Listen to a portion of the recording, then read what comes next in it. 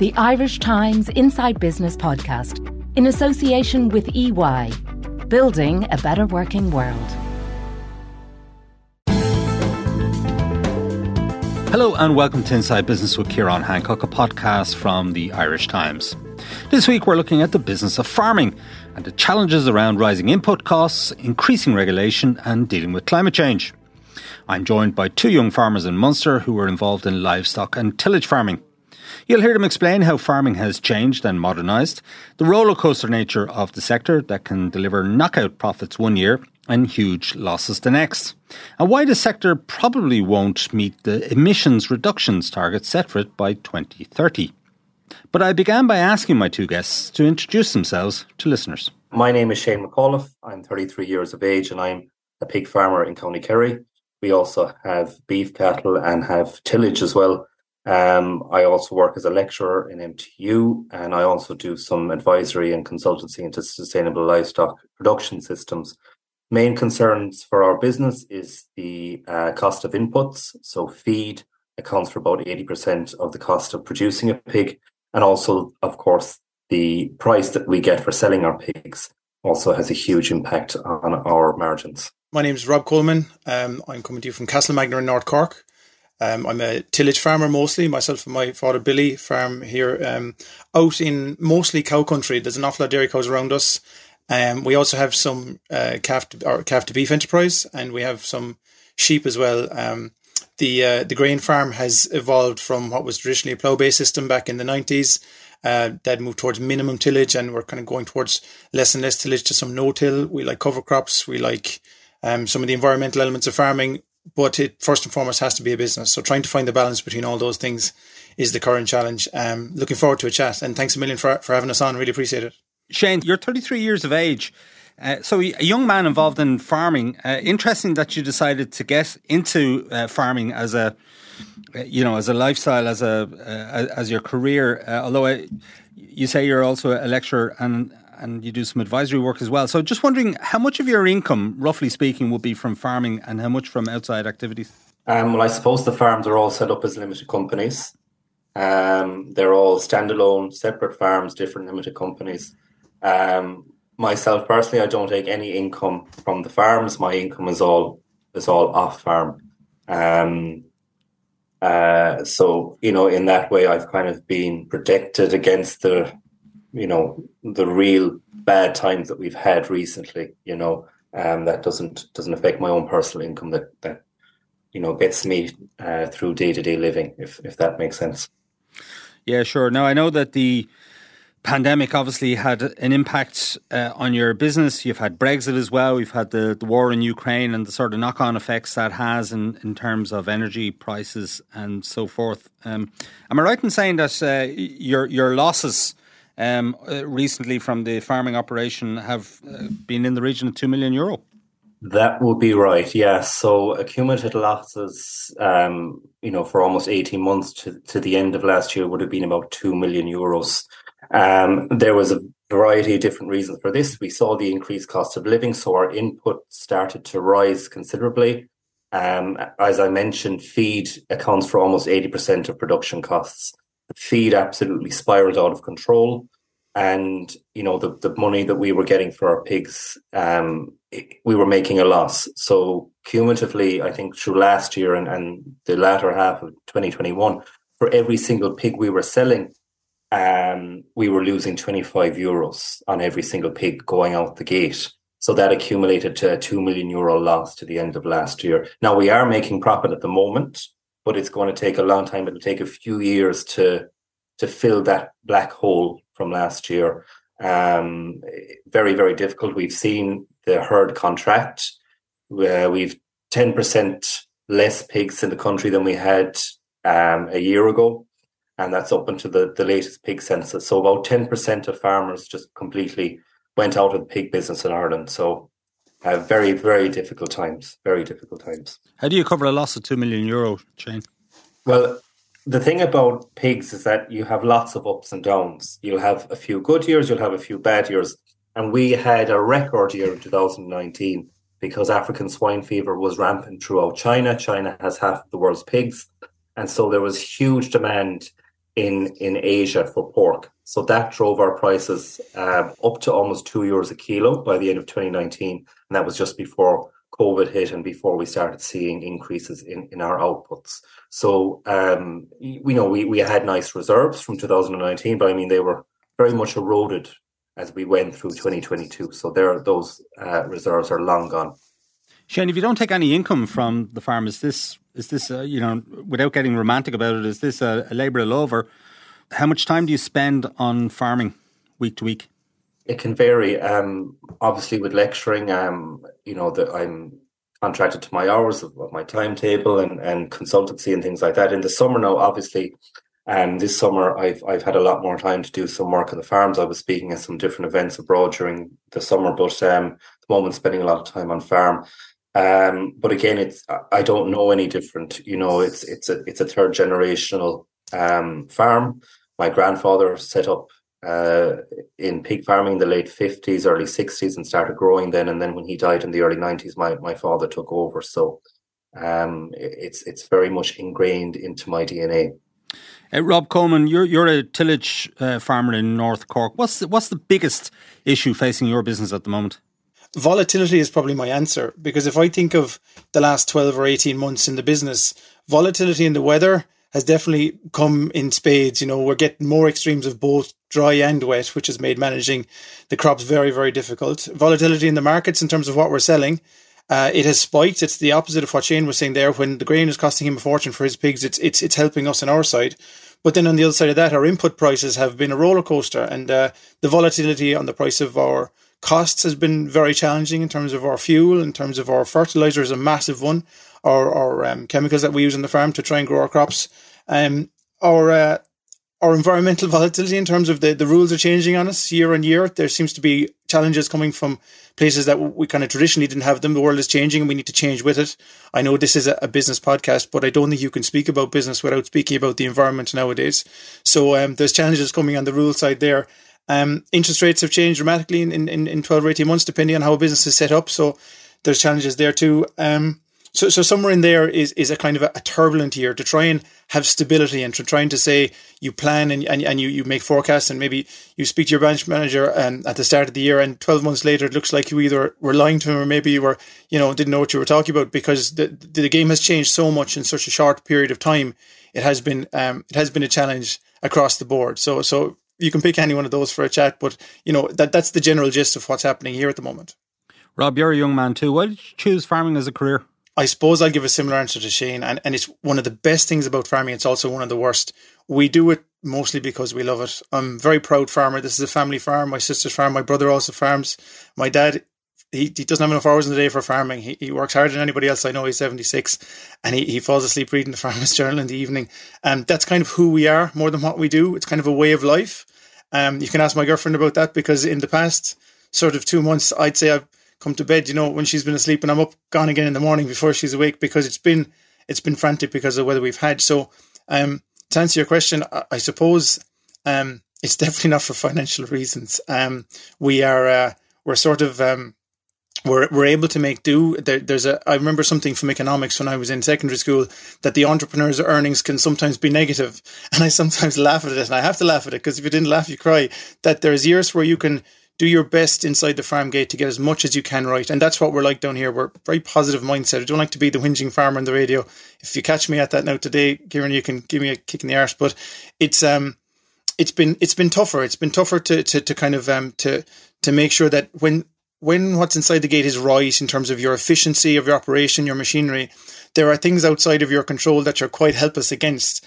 Some of the things we've mentioned. So recent times has pushed those things maybe, to extremes, which means that if I wanted to make a lot of money, when I came out of university in 2006, I think it was, 2007, I went traveling for a little while. Dad and me were on the phone, and the price of grain had gone through the roof in 2007 because of, I think, a big drought in America.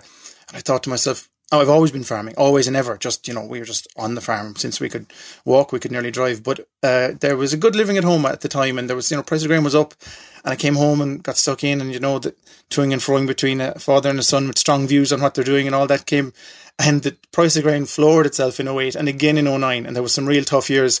And I realised at the end of those 2 years that for whatever reason I was at home, it definitely wasn't for money, because they were tough times on every single grain farmer I know. And I suppose in any walk of life, you need meaning in what you do. Otherwise, you're just taking home your paycheck. And there's fierce meaning in what we're doing here. Farmers can be more farmers than businessmen sometimes. It's maybe to our detriment, because I said at the start, a market needs a lack of supply to fix a price. When a price goes down, supply should shrink. Whereas Shane and I both know that we decide 12 months in advance of, or maybe longer in his case, I'm not sure about the big side of things, what crops are going in the ground. We're making a bet on the markets, we're making a bet on the weather, and there's a sort of a hope for the best. So it is definitely a way of life, and it's a labour of love, and I wouldn't do anything else. I think that the challenges in it can be ferocious, but there's huge meaning in overcoming those challenges, and there's a great sense of community. All the farmers I know love what they do, possibly a bit too much, because we can't kind of step away from it. Very important actually in all of this, that in these kind of turbulent times with prices and weather and all the rest of it, that we keep in touch and we check in, because every time a graph moves on a screen with the commodity traders, there's a family farm somewhere getting squeezed a bit or making money sometimes. It's only fair to say both sides of that. That as environmental policy changes and things change, you see them on the news. That is income. That is farming income on the family farms of Ireland. And I do think it's very hard to change somebody's wages in other jobs. It's very hard to take something from somebody, if they have a wage, whether in the public sector or in the private sector. But in farming, it seems to be something that changes an awful lot easier, whether through policy or whether through, the markets. Yeah. And that's something you kind of have to stomach and you have to accept. Let's talk about climate change. There was an interesting article by Jeremy Clarkson, who, as everybody knows, is a celebrity farmer, and he has his Amazon Prime show. He's put a spotlight on farming in Britain, I guess, and probably in a good way for the sector. But he was saying that because of climate change, a lot of the farming that's taken place in the south of England has really changed. So people who are growing certain crops find now that they can't grow those crops because of the change in the weather, and they're now all making wine. Now, obviously, his column in the Sunday Times is prone to exaggeration and so forth. But there's probably something to that, in the sense that climate change is impacting on how you can farm and what crops you can plant and how successful they are. Are you finding that? Okay, so that volatility in the weather, that sort of, the climate is definitely changing. We're not going to get into a climate change debate here, decide why, but in my short farming career, there's definitely more extremes of both. Even in the past sort of 8 or 9 months, we've had an extraordinarily wet October, November time, where an awful lot of the winter crops usually go into the ground in the south of the country. Then we had an unseasonably dry February, followed by an exceptionally wet March, followed by a drought in May and June, and then we were crying out for rain. We came to harvest our crops and it started raining all the way through July. So it is changing. Whether or not we can grow different crops, Jeremy is a very entertaining guy, and love him or hate him, you're kind of drawn to see what he's doing. I think he's definitely helping the PR battle that farmers are I think, losing in a general trend across the world. It's a bit of a chicken and egg scenario, Kieran, if I can answer it that way. We can only grow what we can sell. The market kind of dictates to us what it wants. And to change that takes a long time. You sort of need farming entrepreneurs to come along and say, okay, we need linseed, we need, sunflowers, we need, soybeans and other crops that we're not traditionally into growing. And then it takes an industry time to respond and adapt and to learn how. You need a stable market for it in terms of a contract. They tried it with Miscanthus before for energy crops, and there was quite a push behind it, but very fickle thing with the change in the price of energy. It didn't get off the ground to any great success. So we need to be careful sort of saying that we can all jump in a different direction. I don't think change should be too sudden in any part of the world. That I think slow, steady change in the right direction is the way to go. We certainly need to be able to adapt. I think maybe, and this is a bit of a generalization, farmers can be slightly slow to change. That is probably a good thing because change is disruptive by its very nature. But over the course of time, as we not just have the traditional challenges of farming, but now we have these environmental and policy challenges in farming, some of the changes we've made here in terms of the environment and in terms of climate change, as you mentioned, have been sort of into a direction where a lot of farmers are kind of woeful of it or sort of worried about it, we would be kind of embracing those changes a little bit before they happened. And some of the climate policy doesn't change or doesn't scare us as much because we're doing a lot of it anyway. We're trying to be very efficient with our inputs, and we're trying to push our soil health as much as possible, which is a great resilience in the business. Because really, when all is said and done, we've got gear and we've got machines and we've got sheds and all kinds of things around here. But the fact is, everything we have comes from that soil. And if we mistreat that, our businesses, it does not have a bright future. And that's something that is maybe missed in general in farming, because a lot of the discussions tend to be a long, long way from the very basics of it. And that's kind of a focus we have, to bring some resilience into that changing climate sort of scenario that you're talking about. And Rob, have you diversified some of your crops? What we've done is, so the market likes wheat and barley. We can sell oats to red mills for horses. So we've stuck with those main cereal crops. Our breaks are beans and oilseed rape. The rotation is extremely important, because if you've good physical and biological health in your soil, you can be a lot sort of more efficient with your inputs when it comes to fertilizing the crop and the way you grow it, and moving the soil as well, and cultivating, let the plants do the work. So when you have that situation, you kind of what you do is you bring resilience, like we said. There's cover crops in this farm, which is a huge step forward for us. In between main crops, we grow a diverse mix of 8 or 9 species, which has a benefit to pollinators. A lot of them flower, and I have sunflowers here in North Cork through the winter time, where people ring up and say, "Rob, can we have some sunflowers?" And I'd say, absolutely, go in and help yourself. There's a great social benefit to that. And what we've been able to do in recent years is we've been able to graze those cover crops with sheep that we buy from the West. And they do two things. They help the land, they help the soil. It's kind of an enterprise stacking in that regard. And they bring in some money.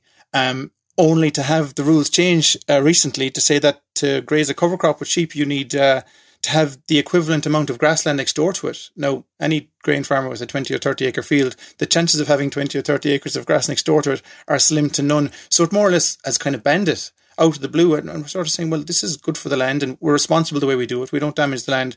So there's that ever-changing rules that we're trying to duck and dive. I'm not sure, is there an equivalent in other industries? Down in sort of Cork Harbour, where all the pharmaceutical industry is, do the rules change on them sort of year in, year out based on what policy says? It probably doesn't, because it's probably a lot harder to change the rules for other sectors of industry. They just wouldn't stand for it. They have a bit more power. I think the power is slightly gone from the farmer there, Kieran. I'm not sure if that answers your question. Yeah.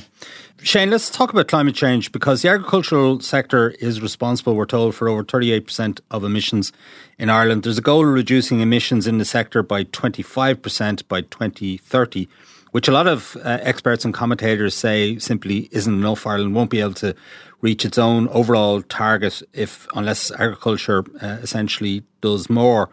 And we have some figures from the EPA showing that in agriculture, emissions fell by 1.2% in 2022 because of a reduction in the use of artificial nitrogen fertiliser. So just wondering, in terms of your own business, because your business is quite diversified. You have 7 farms in Kerry and Offaly, as you've mentioned, and you do a range of things. I know it's mostly pigs, but you also have cattle as well. And cattle are being fingered for methane emissions, and we're told that really the national herd needs to be culled. What's your view on that? Well, I guess starting with the pigs, what we say in terms of our mission statement is that we're guided by what we call the 4 Ps, so the 4 pillars of sustainability. So you have pigs, planet, profit, and people. So what we do is we aim to increase our economic profitability through the improvement of productive output, while maintaining high pig health and welfare and protecting environmental resources. And in terms of the pigs and climate change, well, first of all, Irish pork has the lowest carbon footprint in Europe. So, we're not too far away from net zero pork. In terms of manure and fertilizer, well, on our own farms, we don't use any chemical fertilizer because we have this supply of natural manure, being the pig manure. And again, with that, you have to spread it with the low emission slurry spreading systems.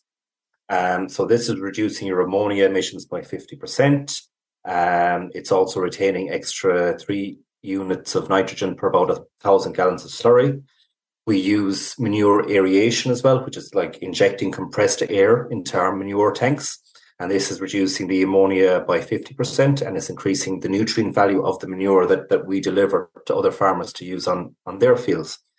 Our big issue is the diet.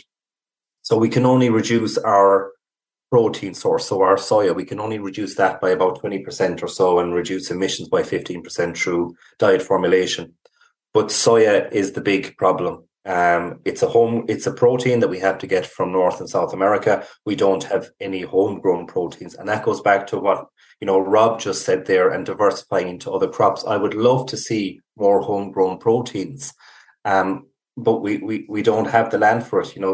We have gone into this dairy expansion over the last few years. There's less tillage ground. It's going into more grass production. That's a worry for me. And again, you asked Rob as well how he's diversifying, but even with our tillage system, this year we've grown rye as opposed to our traditional wheat and barley because it seems to be a lot more compatible with climatic extremes. But again, when we're looking at the cow situation, I mean, there's so much that we can do. We need to have more uptake of the knowledge transfer program so that farmers can get that information on reducing their carbon footprint. We see now with the new acres scheme, there's tens of thousands of farmers have signed up for it, but the output from that, what your advisor tells you, is only recommendations. So you're not obliged to actually follow out these changes. It's just a recommendation. And sorry, there's a lot of lack of joined up thinking within government and government schemes, because I've only noticed this recently because I had advisor training for the acre scheme, and you're scored on the ecological diversity in your field. And 2-3 years ago, we had the REAP scheme, the Rural Environmental Agri Pilot, and we were paid to reseed with multi-species grassland. So again, less nitrogen is needed, increased crops for pollinators, and so on. And now those farms that have gone directly from the REAP scheme into the acre scheme, they're actually getting a score of 0 for those fields that they thought that they were doing good 2 or 3 years ago to reseed to multi-species. So there really is a lot of joined up thinking. There's a lot more that we could be doing. My background specifically is in animal health and welfare. And we know that healthy animals are more efficient. So there's so much there that we can be looking at in terms of the use of animal vaccines. Shane, can I ask you though, because the UK was a big market for you, wasn't it, for your big exports, and that disappeared post-Brexit. You're now filling that gap, as I understand it, by selling to China. So that can't be doing much for our carbon footprint. Well, our carbon footprint is from birth to bacon. So it doesn't, your carbon footprint doesn't look at anything else. So, I mean, beef, Irish beef, for example, goes all over the world. But the carbon footprint is just looking at the production of beef. So where does that carbon footprint then for the transport of that beef to various countries around the world, as you say, where is that captured? That's captured. That would be in the transport sector. So ships, aviation, anything that's shipping food products around the world. But that wouldn't be accounted for in terms of a livestock production system. I think you're actually after, probably intentionally coming across something that sort of stands glaring in the climate change debate, that there's no carbon tax or even, tax full stop on ocean liner fuel or aviation fuel, which does sort of, get people asking, well, hold on a second now, if you want to reduce the carbon footprint of anything, the closer to home you can get something, grow something and eat it from a food point of view, the better it is. So this kind of, we are here growing grain and we're up against everybody in the world. The results of globalization means that the cheapest man in the world gets the job. The milling industry in Ireland is gone because they can do it cheaper in Eastern Europe and the boat comes in and fixes it. But there's no sort of economic value put on the environmental costs of things. So if that was something that was kind of looked at more closely, maybe it would give the people in Ireland who are doing things at a first world standard in terms of the amount of regulation and the amount of things we do here and the things we're not allowed to use to grow our stuff is so on the exact same marketplace with places in the world with no regulation at all, no accountability for what's used on the crops, and here we are selling on the same supermarket shelves. So there's definitely holes in that system. And maybe coming back to what Shane said, is that politically, sure, there's a new government every 4 years, and how much any one person is responsible for long-term kind of direction of the business. We're here sort of going in different directions depending on what minister comes along and how the public pressure is. Public pressure is a great thing. The public, that's democracy. The public decides. But we are definitely in a situation now where the population is in the city, and they used to be one generation removed from the countryside. They had aunts and uncles, or maybe they were from a farm themselves, and there was some sort of a connection. Now we're maybe second generation removed from the farm, and the connection to where the food comes from, or the traditions of the country, or what goes on in rural Ireland is definitely removed, and people are getting their information maybe on social media, and there's very strong views about food. And I think the farmers need to be more progressive in fighting those battles. We go on the radio when there's a problem and we give out and say, leave us alone, but we need to be better. We need a PR agency or something to stand up and say, look, there's great, good news stories in farming. There's great environmental farmers. There's people who are passionate about these things. And we only ever get the PR of, there was a calf scandal recently and there was terrible things, shocking to farmers more than anybody. But they picked the worst of the worst, and there was no story to balance it out. There was a kind of a lean towards the negative for kind of more impact, I suppose.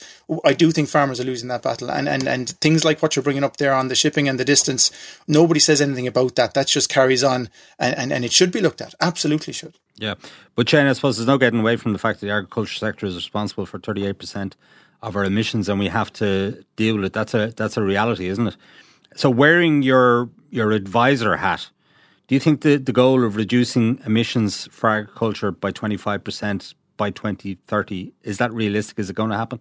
Well, I think it's in the government's hands and what they want to do, and if they want to be effective and have more joined up thinking. Like, another big thing at the moment which is happening on pig farms is that we're getting grants to install solar PV panels. Now, the funding from the Department of Agriculture will give grant aid for installations up to 62 kilowatt.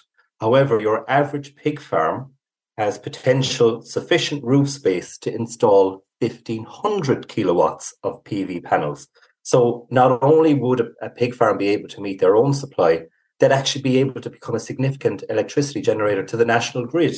And you're wondering, well, why are we only being granted to install 62 kilowatts? So why, in your view, why is that? I don't know. I really don't know. It doesn't make sense to me.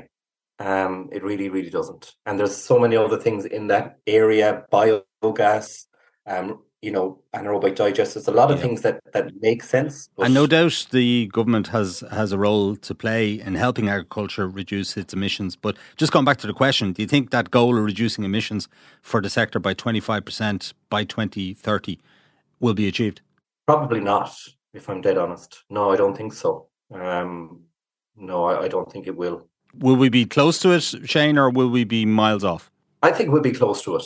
But I welcome what Rob thinks about that as well. My own opinion there, Kieran, is that there's no doubt change is happening, but it's happening in small places. I'm a member of Base Ireland, or kind of environmental farmers group, and there's lads taking their own responsibility, and they're changing dramatically what they're doing in terms of how efficiently they're farming, in terms of carbon, in terms of just the amount of fertilizer used. Fertilizer is a huge one in all of this. The problem we have in agriculture is because it's very tight margins, that anybody who's got a business that's doing okay, to change it is quite disruptive. So if we're looking at your dairy farm does get an awful lot of PR in this regard, and it's often negative, that there are huge steps being made even outside of the base group. We had a big we call it a convention there in the summertime. The people who came along actually were talking nearly better than what we were talking about the subjects. There's guys have changed their grazing platform, and it's kind of slowly changing. I think we're at a tipping point where it's going to take off, not just because it's environmentally better, but it's actually more profitable farming. So there are solutions there. They're not well known, but they are getting developed. If you can picture the existing farming system is there 30, 40, 50 years, and it's getting more and more perfected. Now these new things have come along, and they're only 3 or 4 years old, and their potential is being realised slowly. But if you said, okay, we're going to fine you now for the amount of, fertilizer you use, that's using the stick. But imagine if we said, okay, we'll pay you something for putting 10 acres of the multi-species in over there, and red clover silage, which will actually grow great crop of silage, high protein, at no artificial fertilizer at all. Lads would say, well, what's that? Oh, geez, I don't know about that. But okay, well, I'm getting paid to grow 10 acres of it. And then 2 years down the line, he said, well, look, hang on a second, that was a great crop. We know how to grow that now. We don't need our payment anymore. We'll start implementing it like a 10-acre scheme where just one field, lads. Everybody does one field, just so these things aren't daunting and scary to us. So we can try them, and we can. So the guys who are changing are kind of the more progressive guys, the guys who are kind of not afraid to maybe have a go. But it's the more traditional element. This is true in any business. Change is disruptive, and how you manage that change is crucial. And I don't know if the department and the government and the farmers are able to sit down and have a real good chat about it, so that any change that comes along, the farmer could say, hold on now, that's going to be very difficult financially. Even if there's something in that, give us a chance to start getting down that road.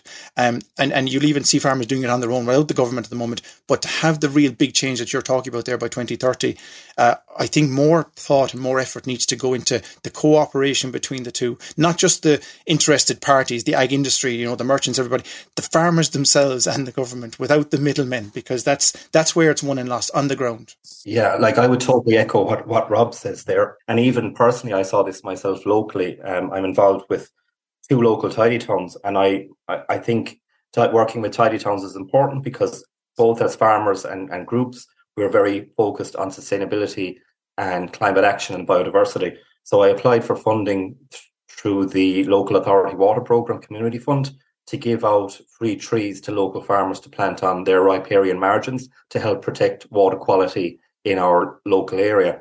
And I was stunned with the huge number of farmers that came forward, mainly nearly all dairy farmers, that took hundreds of trees each to plant on their riparian margins. And this is just a simple measure that they're doing. And it's effectively, it's not really being recognised by the government or anything like that. But that's just an example of how farmers are doing their own thing. Sure. And those elements are all very important as part of the mix. But I guess there's a nettle that needs to be grasped, Shane, around the number of cattle we have in the country and the amount of methane that they belch out. I know you have... you breed your own cattle, don't you, on your farms? So what's the solution in terms of our cattle herd? Because I think we've something like 7 million cattle on the island. And there are calls, and I think even the government has floated a proposal to cull some of that herd. What's your view? Well, again, I'm going back to what I said with animal health. If we have improved animal health, we'll have much more efficient animals. So we really need to ensure that farmers are getting involved with herd health plans, using vaccines. We should really see the vaccine rate. But is that going to be enough? Well, it'll help. But I mean, again, with the farming schemes, it's important that farmers get involved with the likes of our suckler carbon efficiency programme. All of these will help animals become more efficient. So, I mean, that's a big thing. And again, you will find that there's a lot of cattle out there which are not productive in terms of efficiency. They've they're not as efficient as other cows would be. So we should cull them? Personally, I think so, yeah. How many are we talking about, Shane? Oh, I don't know off the top of my head, but, that is what I think, that we need to have an increased uptake with all these different suckler cow and beef schemes, the dairy beef welfare scheme, all of these. And again, that'll all help to improve our sustainability of our bovines. And Shane, we're told that beef farming in Ireland is essentially loss making for a lot of farmers, and a lot of farmers are only doing it part time. And obviously, a lot of that beef gets exported. So, is that something we should still be in a big way? Well, personally, I'd like to see more diversification. Forestry, it does tick all the right boxes, except there's huge problems in that sector. We're seeing that our planting is at the lowest it's ever been. We're seeing huge problems with the ash dieback scheme. I mean, the forestry programme is very much a failed policy. And you cannot expect farmers to go out and plant land when there's all these huge problems. Like the way to get a planting license, the way to get a harvesting license. I mean, it's just insane. We thin some forestry. Sorry, I applied for a thinning license for some forestry, and I was waiting almost 3 years for a license because the department just don't have the resources. They don't have the ecologists. So there really needs to be a massive overhaul of the forestry system to make it attractive for farmers, because it is a box that will, there's a lot of boxes there in forestry that will be ticked if we look at planting forestry, especially on some of these lands which are currently being farmed by sucklers, which are not really efficient and don't generate a sustainable income for farmers. Guys, it's been a really interesting conversation. I would just like to close it out by asking you both to look into your crystal ball. Look out 10 years. Do you think you'll still be farming? And what mix of farming will you be doing if you are? Rob, I might start with you. Kieran, can I have a crack off the last question very briefly before I give my answer?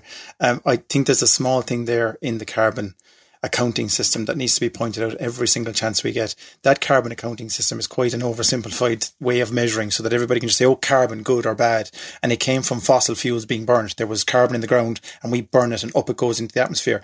Every bit of methane that comes from cattle, not including now what goes in the fertilizer industry, that's separate. That needs to look. And the fossil fuels we burn to farm, that's separate. But when a cow eats carbon from the grass has come out of the air. So there was never a facility in that carbon accounting system to take into account that the carbon was taken out of the atmosphere to go back into the atmosphere. One is cyclical.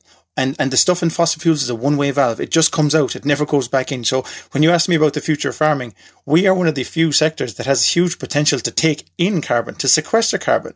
Now, it's only a recent phenomenon. Everyone's environmental conscience is growing, and so is likewise in farming. So there's opportunities there. So if you ask me what I'm going to be doing in 10 years, I'll be here in Castlemagner doing my absolute best to be a responsible environmental farmer, and I'll have to be profitable. There's no farming without profit. You'll be fine for a year or two, but it'll be gone in the morning if there isn't money out of it. That's a harsh reality for any young person looking at farming. There's great young men and women coming out of universities. I meet them and they ask me questions about cover crops and compost, and I'm saying, where are these people coming from? This is so encouraging to say that this is the future of farming. But if you're looking at a well-qualified person coming out of university at 22 or 3 years of age, and they're starting a job in Dublin, 30, 35, 40 grand, or wherever they're going from there, to go home to farm is a financial decision that is a very difficult one. It's done out of emotion, it's done out of tradition, it's done out of love of the job, it's a way of life. And the hours that you work, and you need a very understanding partner, girlfriend, or boyfriend in this sector. That is a whole separate thing to, I'm coming out of college and I'm going to make money and I'm going to go into the world and make progress. Farming doesn't have the same set of rules there. So it is something that needs to be looked after. The culture in the countryside needs to be looked after. We love what we do. And actually, we are the environmentalists, because we are, when Shane mentioned all the farmers who came to get the trees, my dad could tell you the name of every single species of tree we have in the whole farm. He loves it. He lives it. Every single bird. As we've dropped the aphicide here in the farm in the last 4 or 5 years, we've seen the insect population change, which has changed the bird population, which is all these ecological repercussions. And that's only in 4 or 5 years. Yeah. So in 10 or 50 years' time, I'm looking forward to the opportunities that are coming, as long as we get given the chance by the government to do these things.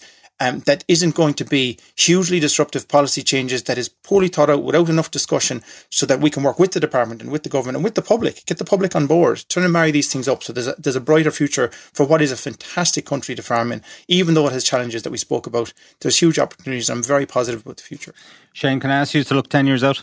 Yeah, again, look, when we're looking at our future outlook, we know the protein consumption is going to grow across the world. So we need to feed all these extra millions of people, but we have to do it more sustainably. So continue what we're doing, improving our economic output, maintaining our high herd health and welfare, the use of technology to reduce our emissions, just basically keep what we're doing. But again, what Rob said, have that joined up thinking with all stakeholders. All right, Shane McAuliffe and Rob Coleman, thank you for joining Inside Business. Pleasure. Thanks for speaking to us here. Thank you so much. Okay, that's it for this week from Inside Business. My thanks to Shane McAuliffe and Rob Coleman for joining me on the show. John Casey produced this episode of Inside Business with JJ Vernon on sound. Thanks also to our sponsor EY for its continued support. Remember, as a subscriber to the Irish Times, you can get the latest business news straight into your inbox by signing up to our Business Today email at irishtimes.com. And you can also follow the Irish Times business feed on Twitter, LinkedIn and Facebook each day. I'm Ciarán Hancock. Until next time, take care.